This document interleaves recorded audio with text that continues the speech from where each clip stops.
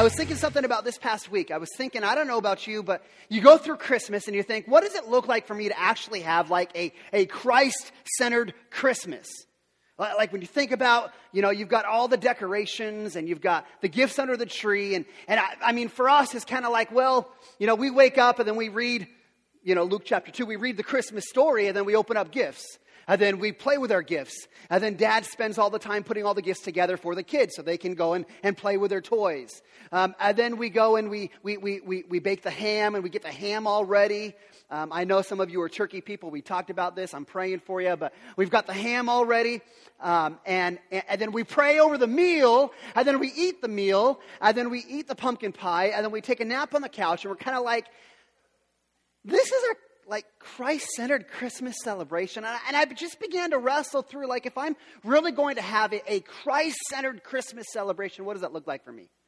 Does that mean that maybe I'm not supposed to have Christmas gifts? Maybe that's the way I make Christ the center of my Christmas, by not opening gifts. Or maybe throughout the day I need to be somber and really solemn. Really spend a lot of time just not celebrating with the family, but just being in somber memory about Jesus and his birth. Question I began wrestling through is, what does it mean? What does God expect of me? When I get ready to celebrate Christmas and I want to celebrate with the family, I want to do these things, what does it look like for me to have a Christ-centered Christmas? What does God expect from me? This past December, we've been in a series where we're looking at Christmas carols. We're looking at these songs that many of us grew up singing. We're listening to the songs that we've listened to the radio for the last month. We've heard these carols playing over and over again. These carols that we're very familiar with, but oftentimes we kind of skip out on the lyrics. And so today, I'm going to look at the Christmas carol, "Oh Come, Let Us Adore Him." We just sang it here just a minute ago. This Christmas carol was originally written in Latin, and it was called Adeste Fideles. It was written first by John Francis Wade. He wrote it in Latin in 1744, I believe was the date. In 1841, it was translated into English by a guy by the name of Frederick Oakley. And I know some of you are writing this down because you will remember this for years to come. Great.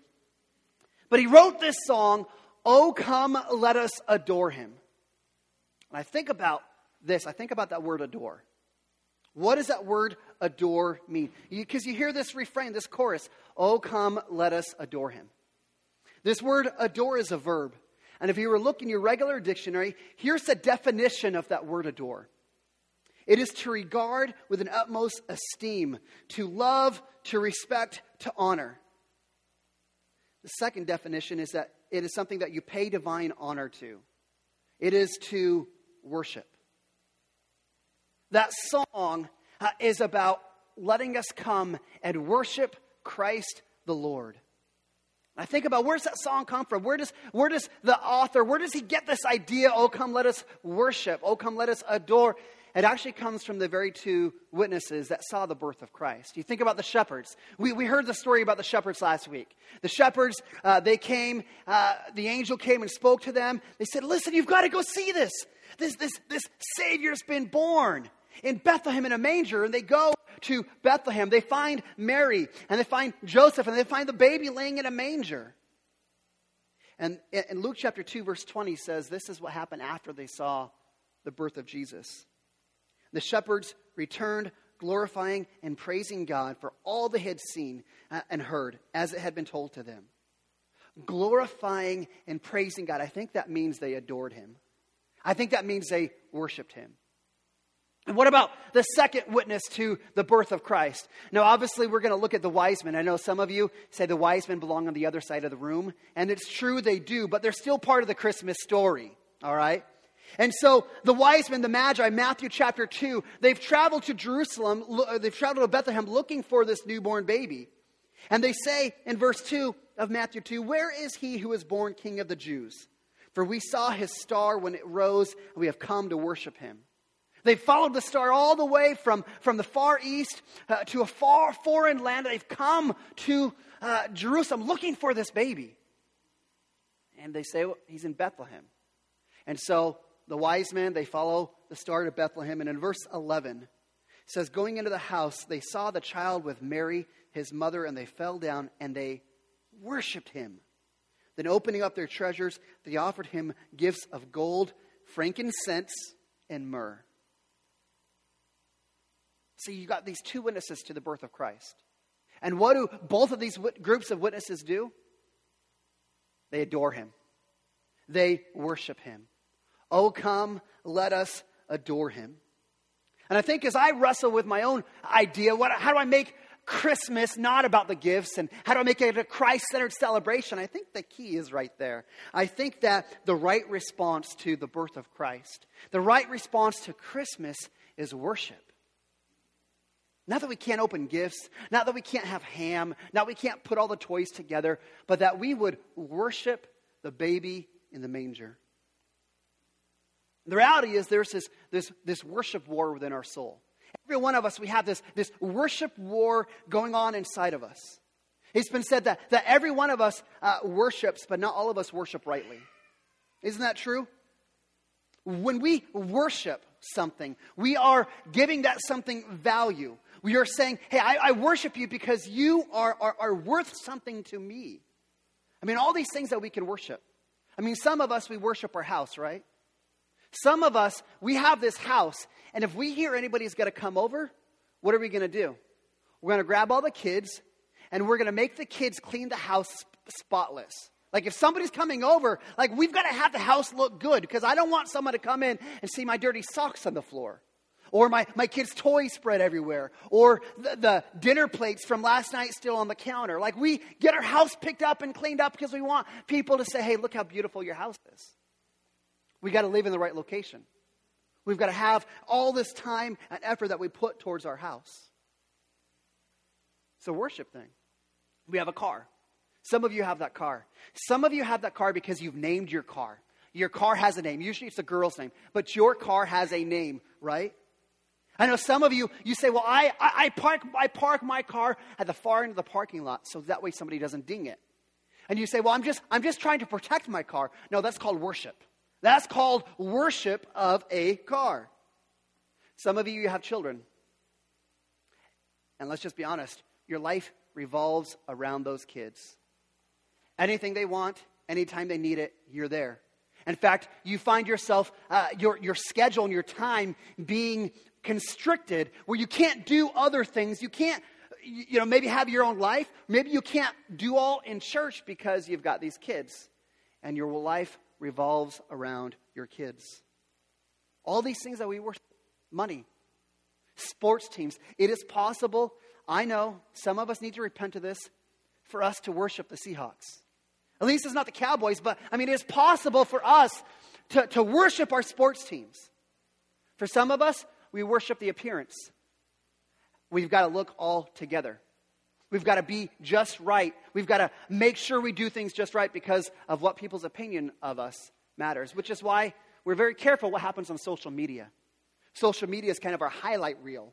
Look how great we are, without showing the reality of what's underneath.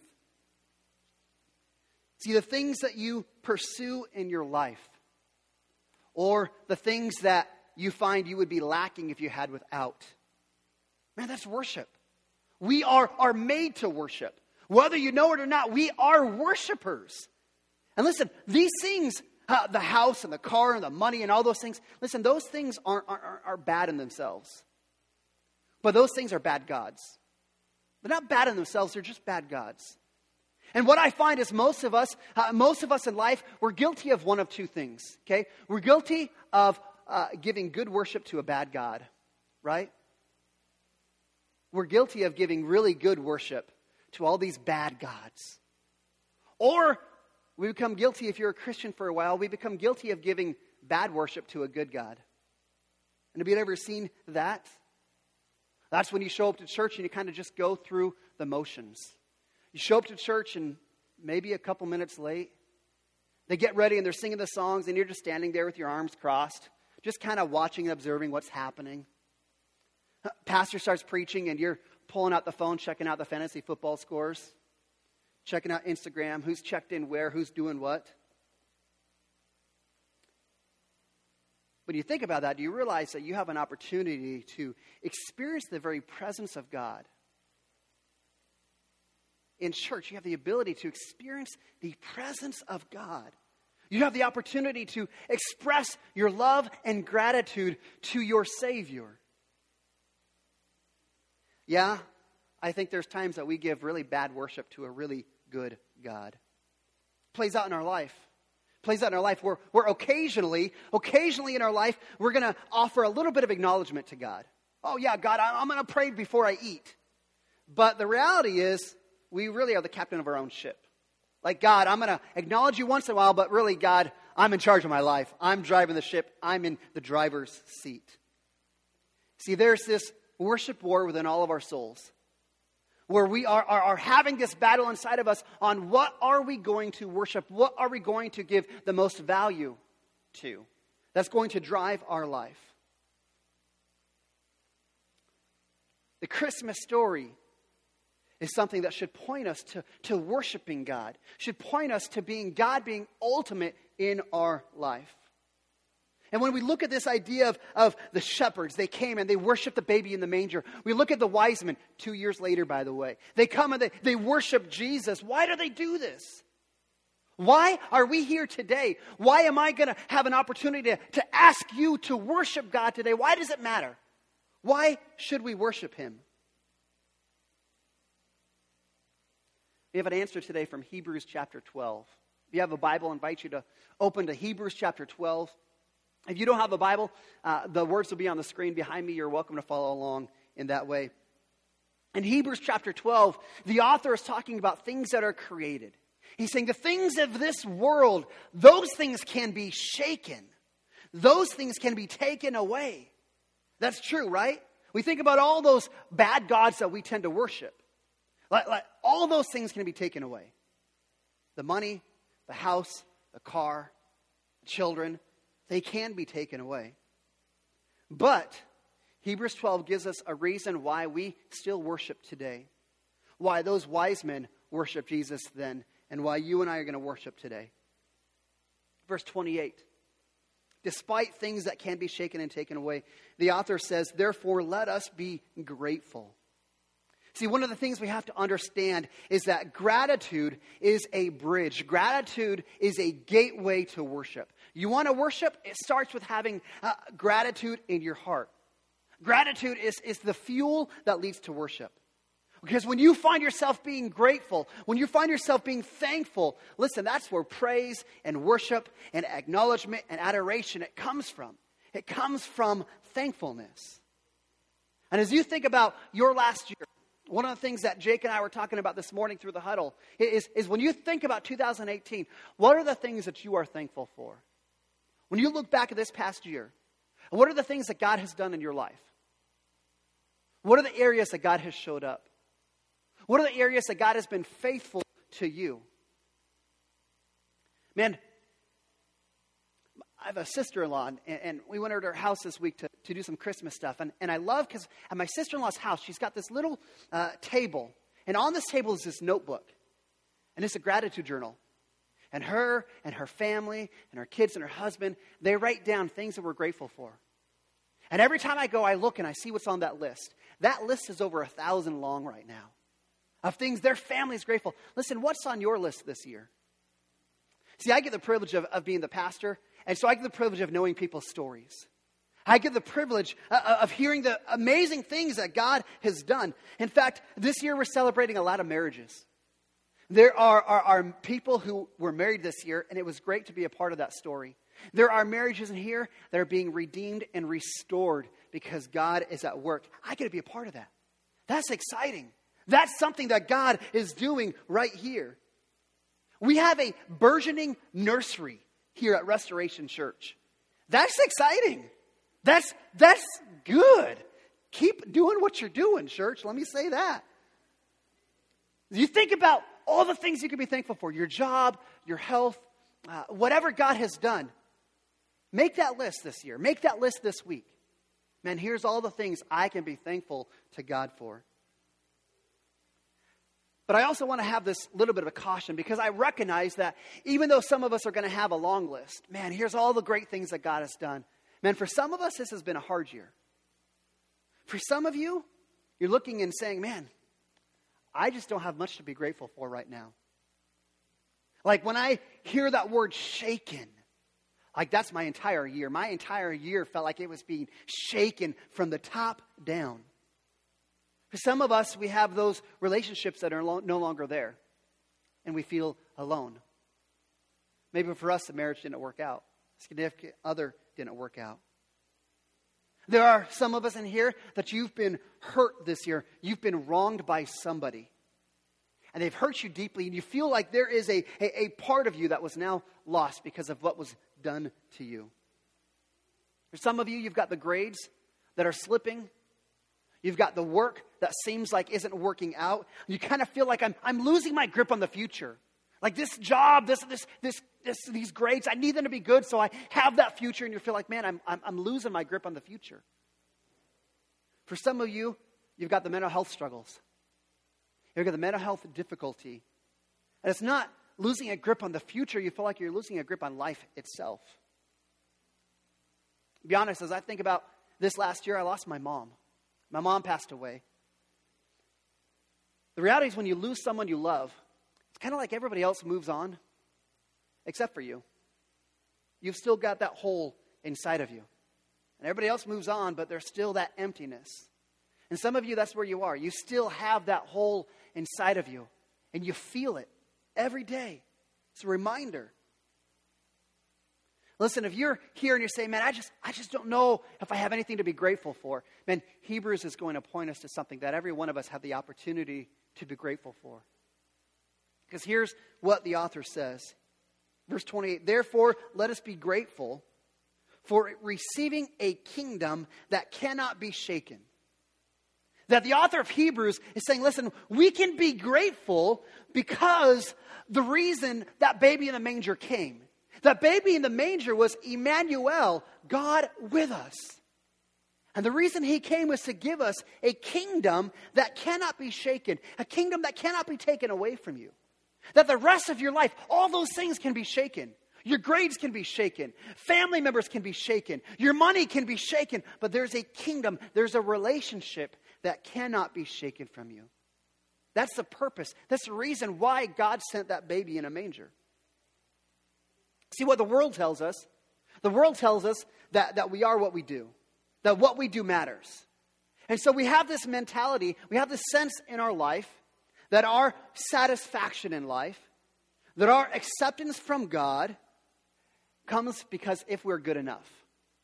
And so we have these mentalities that, man, I've got to be a good enough employee. I've got to be a good enough spouse. I've got to be a good enough parent. I've got to be a good enough friend. I've got to be a good enough student. And even bear with me, I've got to be a good enough Christian. Because if I can be good enough, then God will be pleased with me. And then things will be okay. Then my life will feel satisfied and complete, and I'll have peace. In fact, we're often taught that the way other people view us is an affirmation that we are good enough. If people just view us in the right sense, man, that'll just prove, hey, I am good enough. And so what do? We begin to fake it. We begin to hide the junk and just show the good side of us. That's what we do on social media because we feel like we have to be good enough.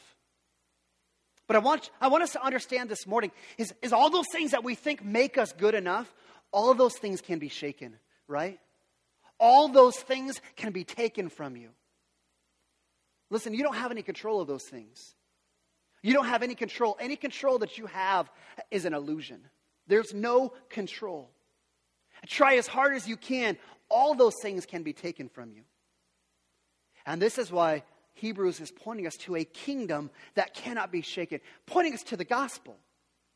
The gospel says that our salvation, our eternity, our acceptance from God, our forgiveness, the peace that we long for in our life, the satisfaction, the joy, is not based on what you do, because we can never do enough. We can never be good enough. It's based on what Jesus has done. That Jesus came and he lived the perfect life that as hard as we try, none of us can live. That he died for our sins. Listen, he didn't die for his sins. He didn't have any sins. He died for our sins. Every selfish thought that we've had. Every lie, every bad word we uttered, every time we knew the right thing to do when we did the wrong thing. Every time that we let somebody have it, whether we did it verbally to their face or whether we mumbled underneath our breath. Every one of those sins Jesus took on himself. He paid the penalty for. And then he died and he rose from the grave, conquering sin and death and hell and Satan and anything that would keep us away from God. That's what Jesus has done for us. And that is the kingdom that cannot be shaken. The kingdom is for those of us who recognize, man, I'm not good enough. I can never be good enough. The kingdom of God that can't be shaken is for those who don't think they have control. For those who have given control up to God. Okay, God, I get it. You're in charge, not me. We have the privilege of receiving a kingdom, a relationship that cannot be shaken, that cannot be taken away from us. And that kingdom becomes our identity. That our identity becomes changed because of what Christ has done for us. Again, if our identity is tied to what we do, if our identity is tied to us being a good enough employee or a good enough student or a good enough parent or good enough whatever, listen, that can be shaken. But when your identity is tied to what God has done, and that can't be shaken at all. And what it means is the world might look at you and say, listen, you're broken. Your family might look at you and say, look, you're a failure. You might have the scars all over your body to remind you of all the screw-ups you did in your life. But when you understand what Christ has done for you, when you come into a relationship with Him, listen, you're not known by those things. Now you're known by what God has done for you. Where no longer are you the lady with the mental health issues. No longer are you the parent who can't control their kids. No longer are you the person who threw your marriage away. No longer are you the guy with the addiction that you cannot beat. Now you are known as a son or a daughter of God. You are known as God's beloved, with whom He gave His beloved Son for you. That becomes your identity, and that cannot be taken away from you.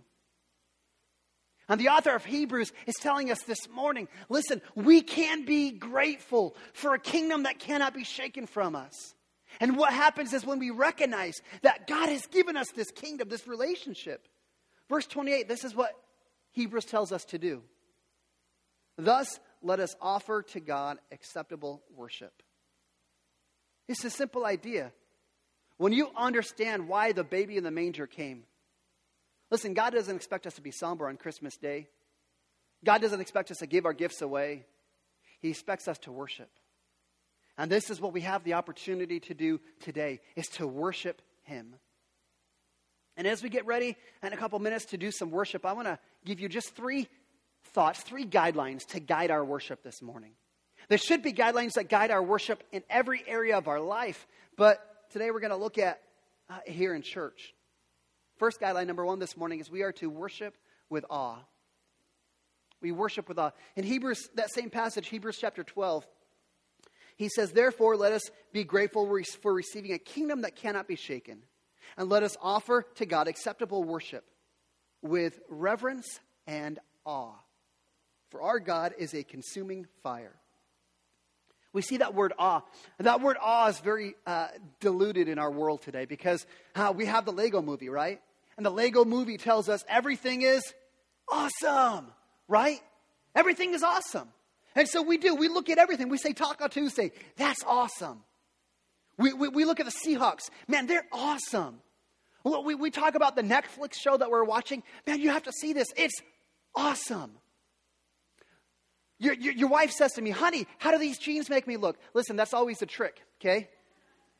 The answer is always awesome. They make you look awesome, honey. But do you ever notice how we use the word awesome for things that really aren't that awesome at all? We use the word awesome for anything that we can throw at it. The original word awe comes from the Greek, and it's the word phobo. It's where we get our word phobia from. And what it means that we have a reverential fear, that we have a reverential fear of the power of God, of the holiness of God. if we understand what awe is, listen, awe, only God is worthy of our awe. Only God is worthy of awesome. I mean, we get little glimpses of it. We get little glimpses of awe when we go up into the mountains and we have the opportunity to see the summit of a mountain and look all out below us. That's a glimpse of awe. We go to the beach and we see the ocean going out for miles and it's beautiful. That's a glimpse of awe. When you see a newborn child and you get to hold a baby in your arms, that is a glimpse of awe. But listen, all those things are created. Every one of those things is created. They should point us to being great, to something being greater, to the one who breathed those things into existence, to the one who spoke those things into existence. He's the one that created it all. He's the one that's worthy of our awe. He's the one that we should be calling awesome.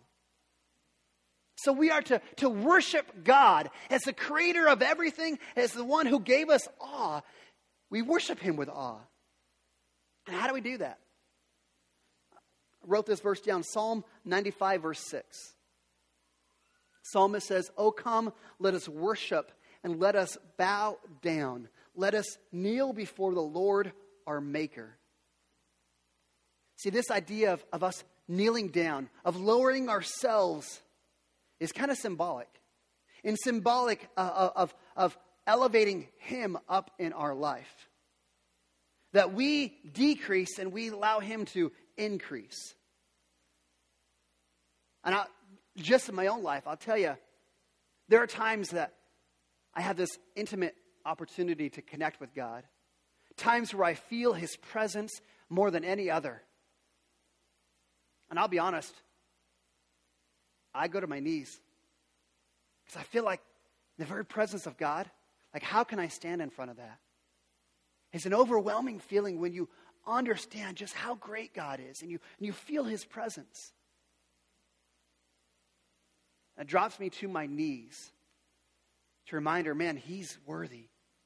He is great. In fact, the wise men, they travel all that way. They come to Jesus, and what do? They bow down before the Christ child. Remember in the gospel accounts, when Peter is called by Jesus, what does Peter do? He bows down. Revelation says that someday every knee will bow and every tongue will confess that Christ is Lord. And what do? We bow down. Listen, we're all going to do it someday. We might as well start now. Bow down and recognize he's the one that is awesome. So number one guideline is we worship God with awe. Number two, we worship God with abandon. We worship God with abandon. King David is one of my favorite characters from the Bible. This was a guy who was highly blessed by God. He was described as a man after God's own heart. Listen, there's no one else that has that title. Peter, Paul, no one else has that title. Kevin, like no one else was given the title as a man after God's own heart, except for David. In 2 Samuel chapter 6, one of my favorite chapters, he's getting ready to bring the Ark of the Covenant into the city. Now, some of you, if you've ever seen Indiana Jones, you know exactly what I'm talking about. The Ark of the Covenant. That's the Ark of the Covenant we're talking about here, all right? The Ark of the Covenant had represented God's presence. It represented the power with the presence of God. And so here's David. He conquers Jerusalem. He makes Jerusalem the capital city. And he's getting ready to bring the Ark of the Covenant into the city. To bring the presence of God to rest in the temple. And it's an exciting time for him. And verse 14 says, "And David danced before the Lord with all of his might. And David was wearing a linen ephod." He's in his holy underwear. He's in his holy skivvies. And he's worshiping Jesus. He's got the floss going on. He's got all these little dance moves. He's got the running man. He's got the whip and nay. He's dancing before God. And his wife looks on, and his wife's like, "Gosh, David, what are you doing? David, you are embarrassing me. You did the floss at church. David, you are humiliating yourself. David, you are king. Stop acting like a child." And here's David's response. Verse 21, he says, "It was before the Lord." Listen, honey, I'm not dancing for you. I'm dancing before the Lord. And I will celebrate before the Lord. Verse 21, he says, I will make myself yet more contemptible than this, and I will be abased in your eyes. He said, listen, I don't care what you think. I'm worshiping with abandon here.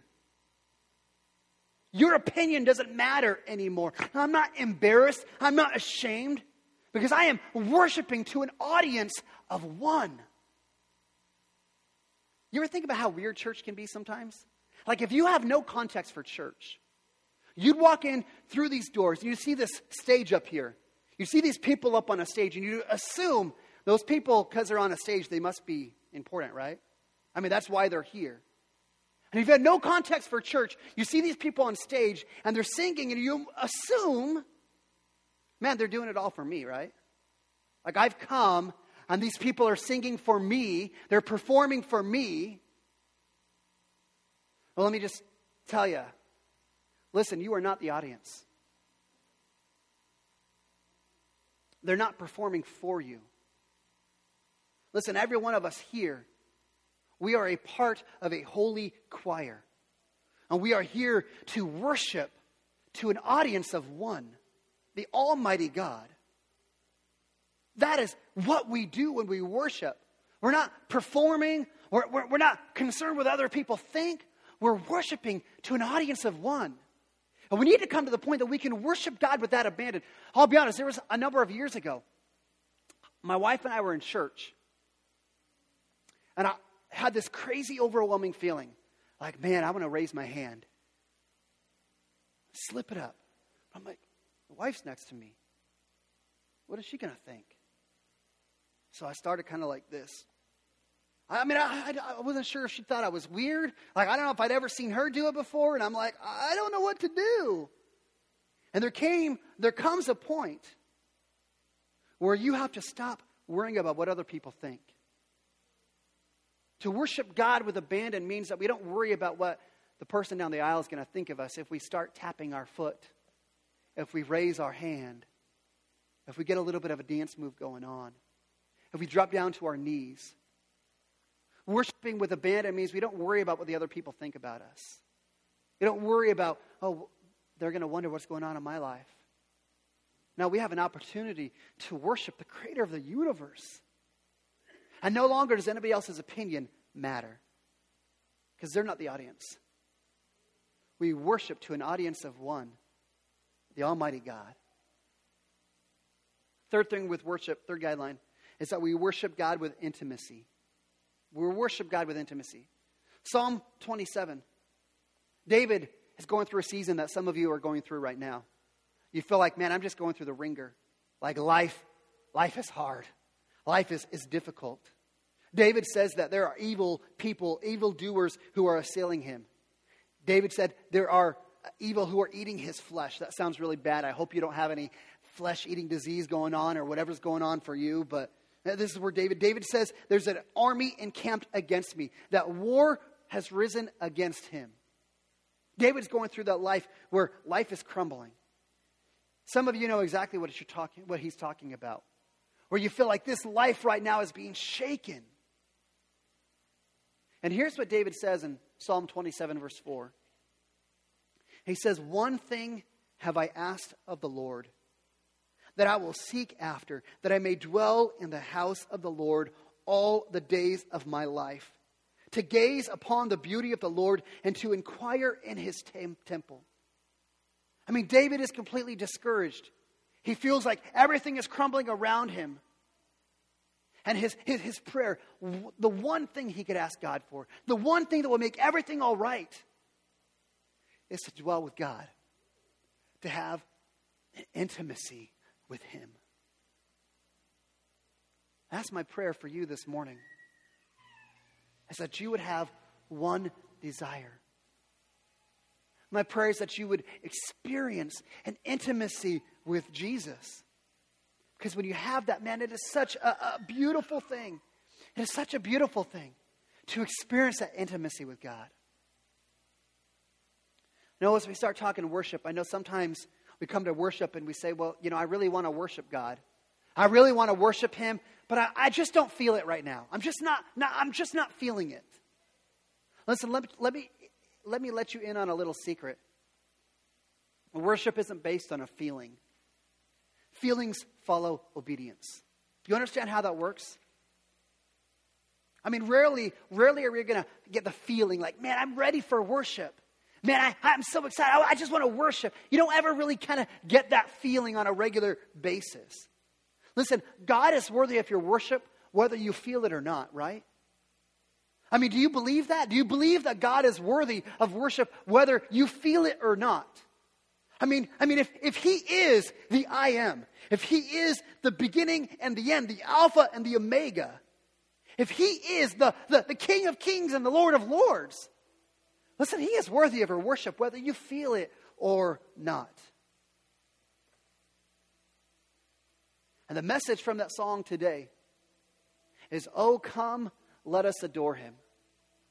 And that's what I invite you to do this morning. I want us to say, oh, come, let us worship Him. Let us worship Him this morning with complete awe of how great He is.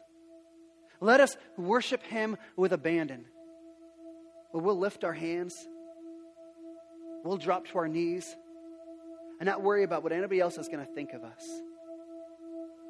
Let us worship Him with intimacy, where we can feel that close personal relationship with Him. We're going to have an opportunity. We're going to sing 3 songs. 3 songs that have been meaningful to us as a church this past year. The first one is Isn't He? Isn't He? I think about those songs. That song, it's a great reminder of who He is. Isn't He beautiful? Isn't He powerful? It's a reminder for us that we can have awe towards Him because He is worthy. We're going to sing the song, Do It Again. It's one of my favorite songs. Because I don't know about you, but sometimes I find I have a short memory. We're like, I know God has shown up in the past. I know God has done marvelous things in my life in the past, but I kind of go through and I'm kind of like, God, did you forget? It's not Him that's forgot, it's me that's forgotten. And I love this song because it's a reminder, hey, listen, God has done it once and God will do it again. God will show up at just the right time. Third song we're going to sing, Death Was Arrested. A beautiful song, a reminder that Jesus rose from the grave with our freedom in hand so we can be free. So what I want to ask you to do right now, I want you to do something a little different. I want you to stand up. This is going to be something that's a little different for us. I don't know if you've ever done this. I'm going to ask you just to trust me. Every one of you, would you stand up with us? And as you stand, I want to pray Psalm 141 over us. Psalm 141 says, O Lord, I call upon you. Hasten to me.